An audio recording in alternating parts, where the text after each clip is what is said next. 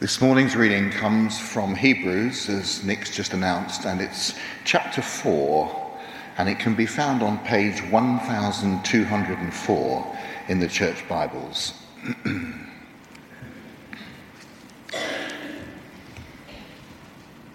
So Hebrews 4, beginning at verse 14 and going as far as verse 10 in chapter 5.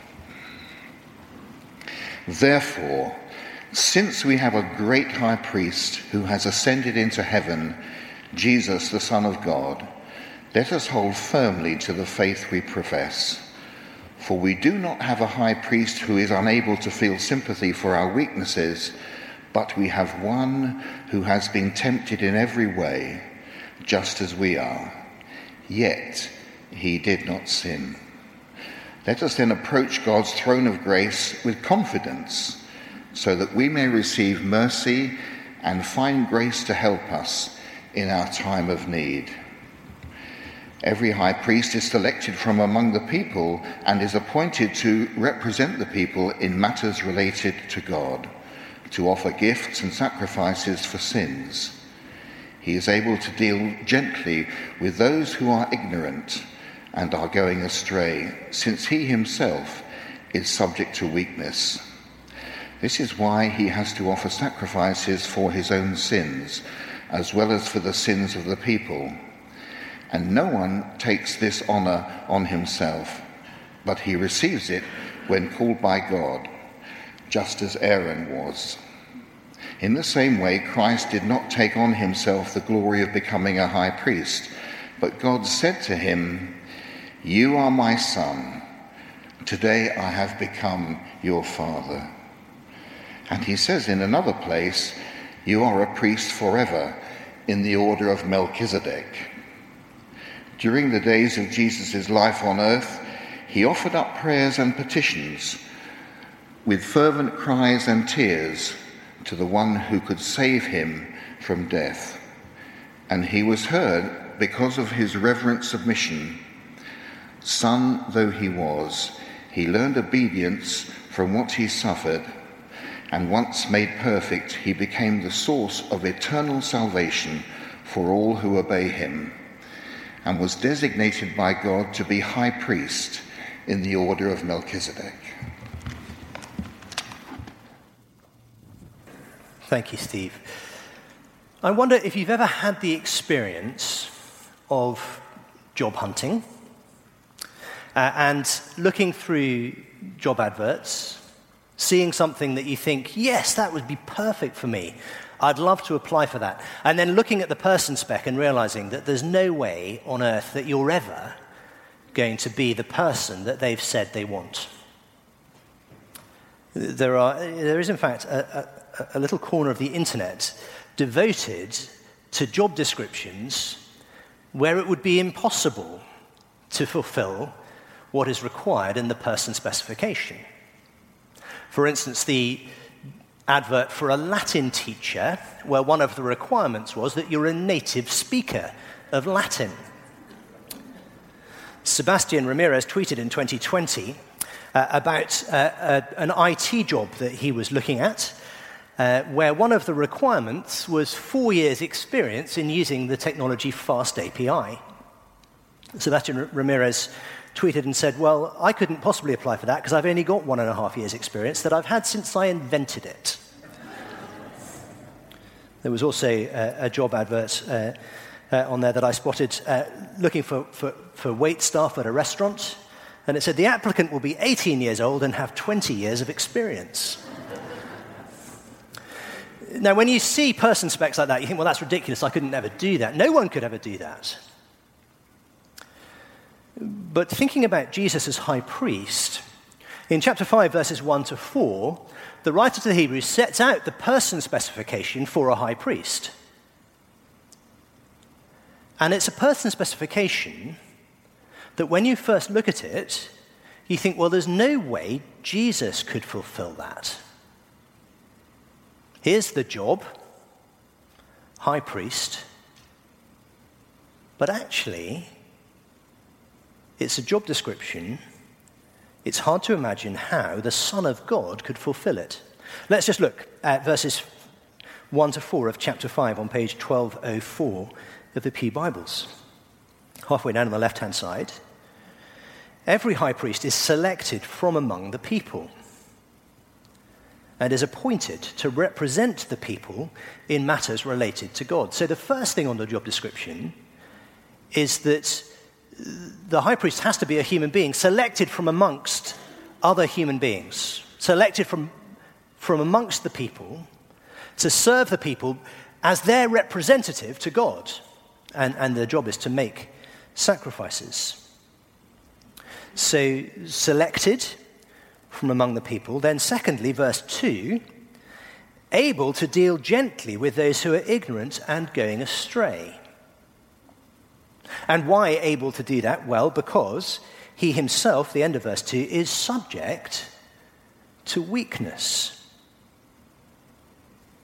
And then verse 3 isn't so much part of the person spec as kind of explanation of that weakness. That's why he has to offer sacrifices for his own sins as well as the sins of the people. Every high priest, from Aaron, the first high priest of Israel, right down to the day of Jesus, was weak. You see that with Aaron and the golden calf, don't you? If you've been with us as we've been through Exodus in previous months, you remember that Aaron, the great high priest appointed from among the people, led the people in terrible rebellion against God. He was a sinner. He was weak.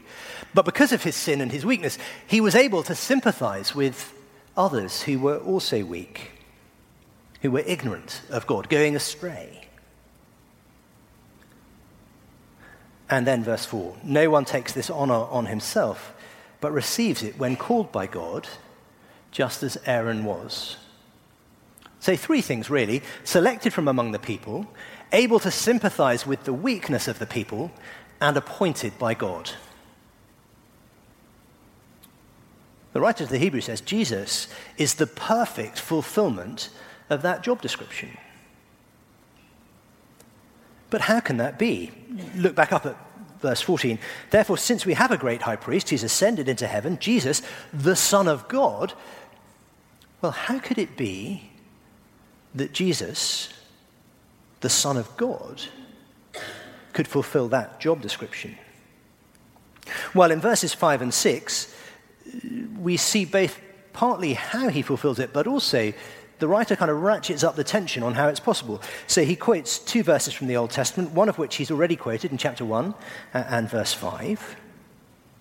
In the same way, in the same way Christ did not take on himself the glory of becoming a high priest, but God said to him, "You are my son, today I've become your father." Which in chapter 1, verse 5, if you can remember back that far when we were looking at it, is actually the beginning of the writer showing that the Son is greater than the angels because he is the eternal Son of God. Back in verses 2 and 3 of chapter 1, the writer has said that, well, let's see together, just flick back a couple of pages. The writer said that in the last days God spoken to us by his Son, whom he appointed heir of all things, and through whom he also made the universe. The Son is the radiance of God's glory, the exact representation of his being, sustaining all things by his powerful word.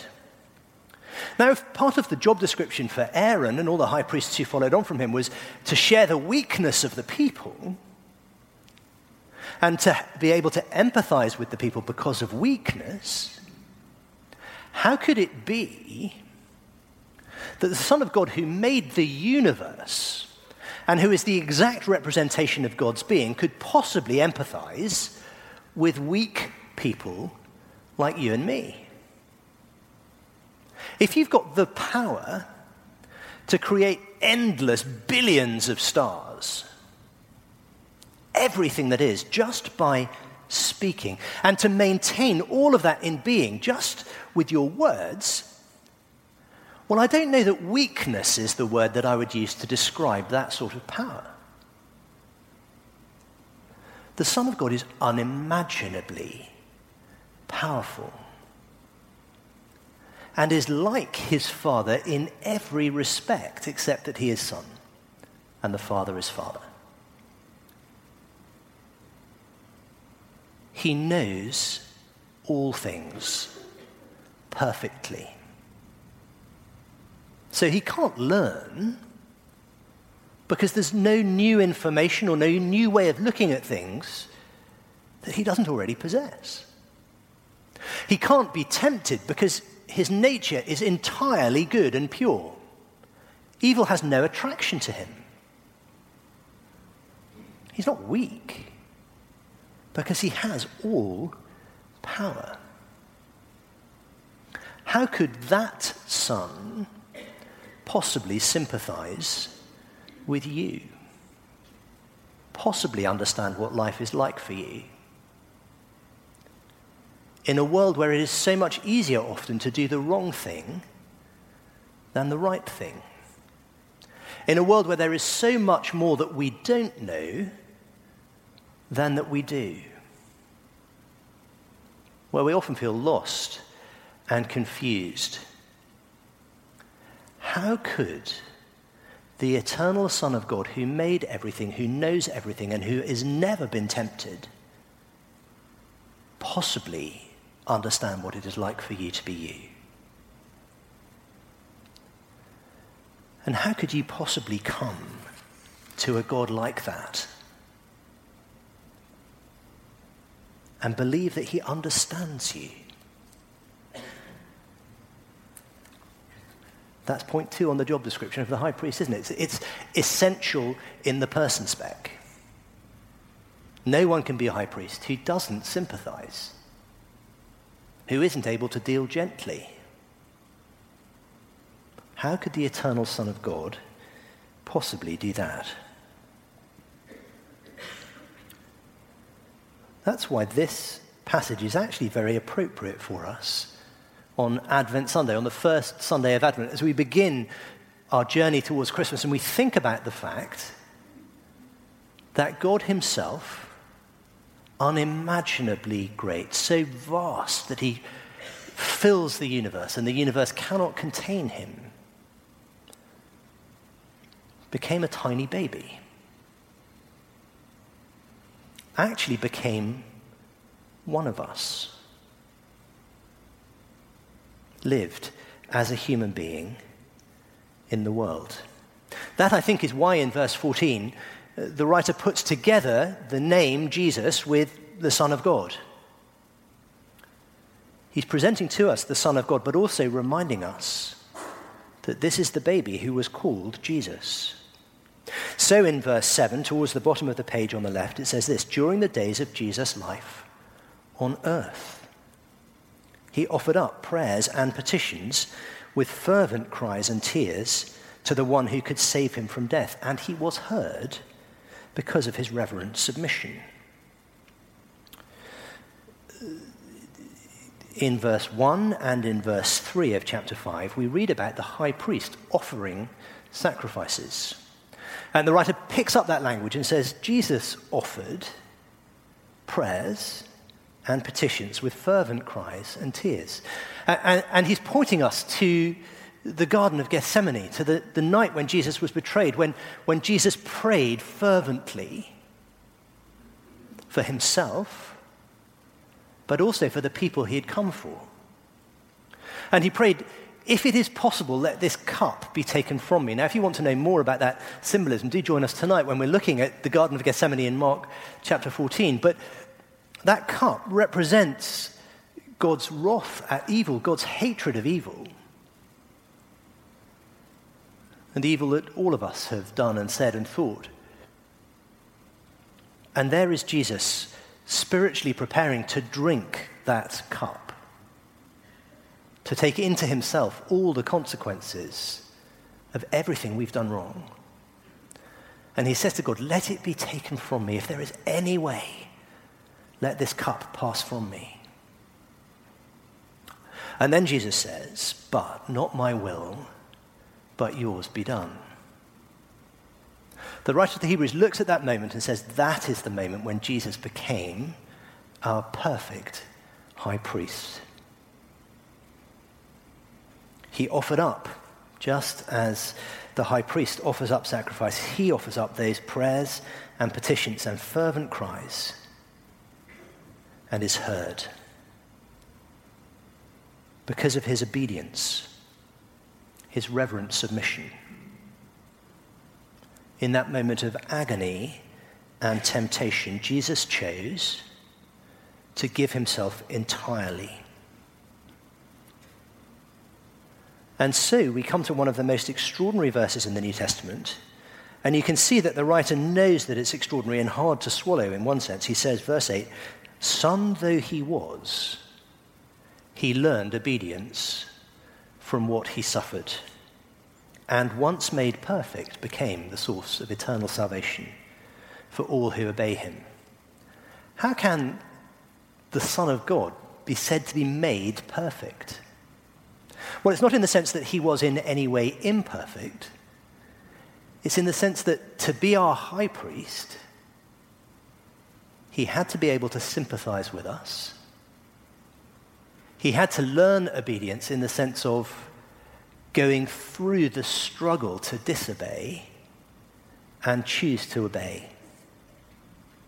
The writer's also beginning to hint at a big difference from the other priests that will come up as we go through the book of Hebrews. That is that he doesn't offer bulls or goats on behalf of the people. He offers himself. In that moment, as he offers up cries and prayers and petitions and tears, it is himself that he is offering. And in going through that struggle, in facing that temptation, but not sinning, choosing God's way, not his own, he is made perfect as our high priest. Both the priest and the sacrifice he is. And the language of perfection is the language of completeness. That's the moment when he completes the job description, the person spec, and so becomes the source of eternal salvation for all who obey him. So then if we look back up to verse 14, and we just read those last 3 verses of chapter 4, I think it all swims into focus for us, what the writer's saying. Therefore, since we have a great high priest who has ascended into heaven, Jesus, the Son of God, let us hold firmly to the faith we profess. We'll come back to that in a moment. But then verse 15, for we do not have a high priest who's unable to feel sympathy for our weaknesses. It's a double negative, but it's a double negative to sort of show in one sense, how absurd it is, how wonderful, how miraculous, how mysterious it is that this high priest, who is the Son of God, is able to sympathize with your weakness, with my weakness. We do not have a high priest who's unable to feel sympathy for our weakness. We have one who has been tempted in every way, just as we are, yet did not sin. Now, it's worth just taking a little sidebar there and saying, where it says he's tempted in every way as we are, yet without sin, some of us have the kind of brains where we read that and we think, well, hang on a moment. I'm pretty sure that Jesus was never tempted to troll anyone on the internet. Of course, it's not in every detail in the same way. But he has experienced temptation to its fullness. That's the point. And actually, Jesus has experienced temptation in a way that none of us ever has, because he saw it all the way through to the end. Temptation gets harder the more you push back against it. And all of us know the experience that in one sense is a relief of giving in to temptation. But Jesus never allowed himself that relief. And there in the garden, faced with the greatest temptation of all, that is to look out for himself and not for his people, with the horror of facing complete isolation, being cut off from God, being cut off from his friends, being cut off from everything. He chose that in order to be obedient to his Father, to complete his mission, which was to come and to suffer for us. So Jesus has been tempted as far as it is possible to be tempted. And yet, unlike Aaron, unlike the other high priests, he did not sin. He knows your weakness. He knows what it is to be made of flesh and blood. He didn't float some sort of 2 feet above the land of the Holy Land. It's not that the dust of life never got on him. He lived in a family. He knew what it was to have siblings who saw him as a rival. He knew what it was to have parents who would sometimes make entirely unreasonable requests of him. He knew what it was to have friends who couldn't be trusted. He knew what it was to be hungry, to be alone, to be afraid. He understands you. He's able to deal with you gently. But he is our perfect high priest because he had nothing for which he needed to be forgiven. So the writer says in verse 9, he's the source of eternal salvation for all who obey him. He actually points to that also in verse 14. He ascended into heaven. Now, the ascension is something that often in English churches we don't pay enough attention to. That Jesus has ascended into heaven, that thing that happens 40 days after Easter Sunday. But Jesus hasn't entered into an earthly temple or tabernacle like the one we heard about in Exodus. The tabernacle where God's presence was manifested on earth, but which we learned was a model of heaven, the throne of God, where the high priest would once a year, and once a year only, be able to enter into the holiest place in that tabernacle, into the presence of God, to make sacrifice. But even then he had bells on the bottom of his robe so that you'd know if he'd stopped moving and you could haul him out. Because to be in the presence of Almighty, holy God is a terrifying and dangerous thing for a human being to do. And that's just with an earthly tabernacle. But Jesus has gone through the heavens. He has gone to the throne of God himself for his people. What he offers isn't a temporary sort of brushing clean of the detritus of life, of the sins that accumulate. He has offered a once and for all and perfect cleansing and salvation for his people. He has brought us right into the very presence of God himself, safely and permanently, so that our home is with God, not at a distance, but right up close. Say verse 16. Let us then approach God's throne of grace with confidence so that we may receive mercy and find grace to help us in our time of need. I don't know how you think about God. I don't know what you would think would be the person specification on the job description of someone looking to live in God's presence, looking to enter heaven,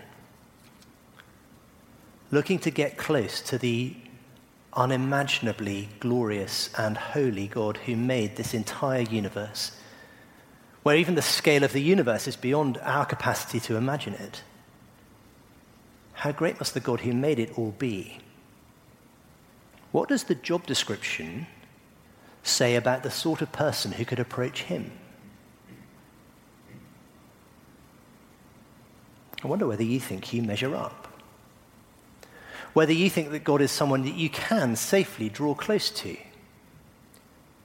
Astonishingly, the writer of the Hebrews says to us, with confidence, or literally with boldness, with freedom of speech, as if you were entering the home of your parents.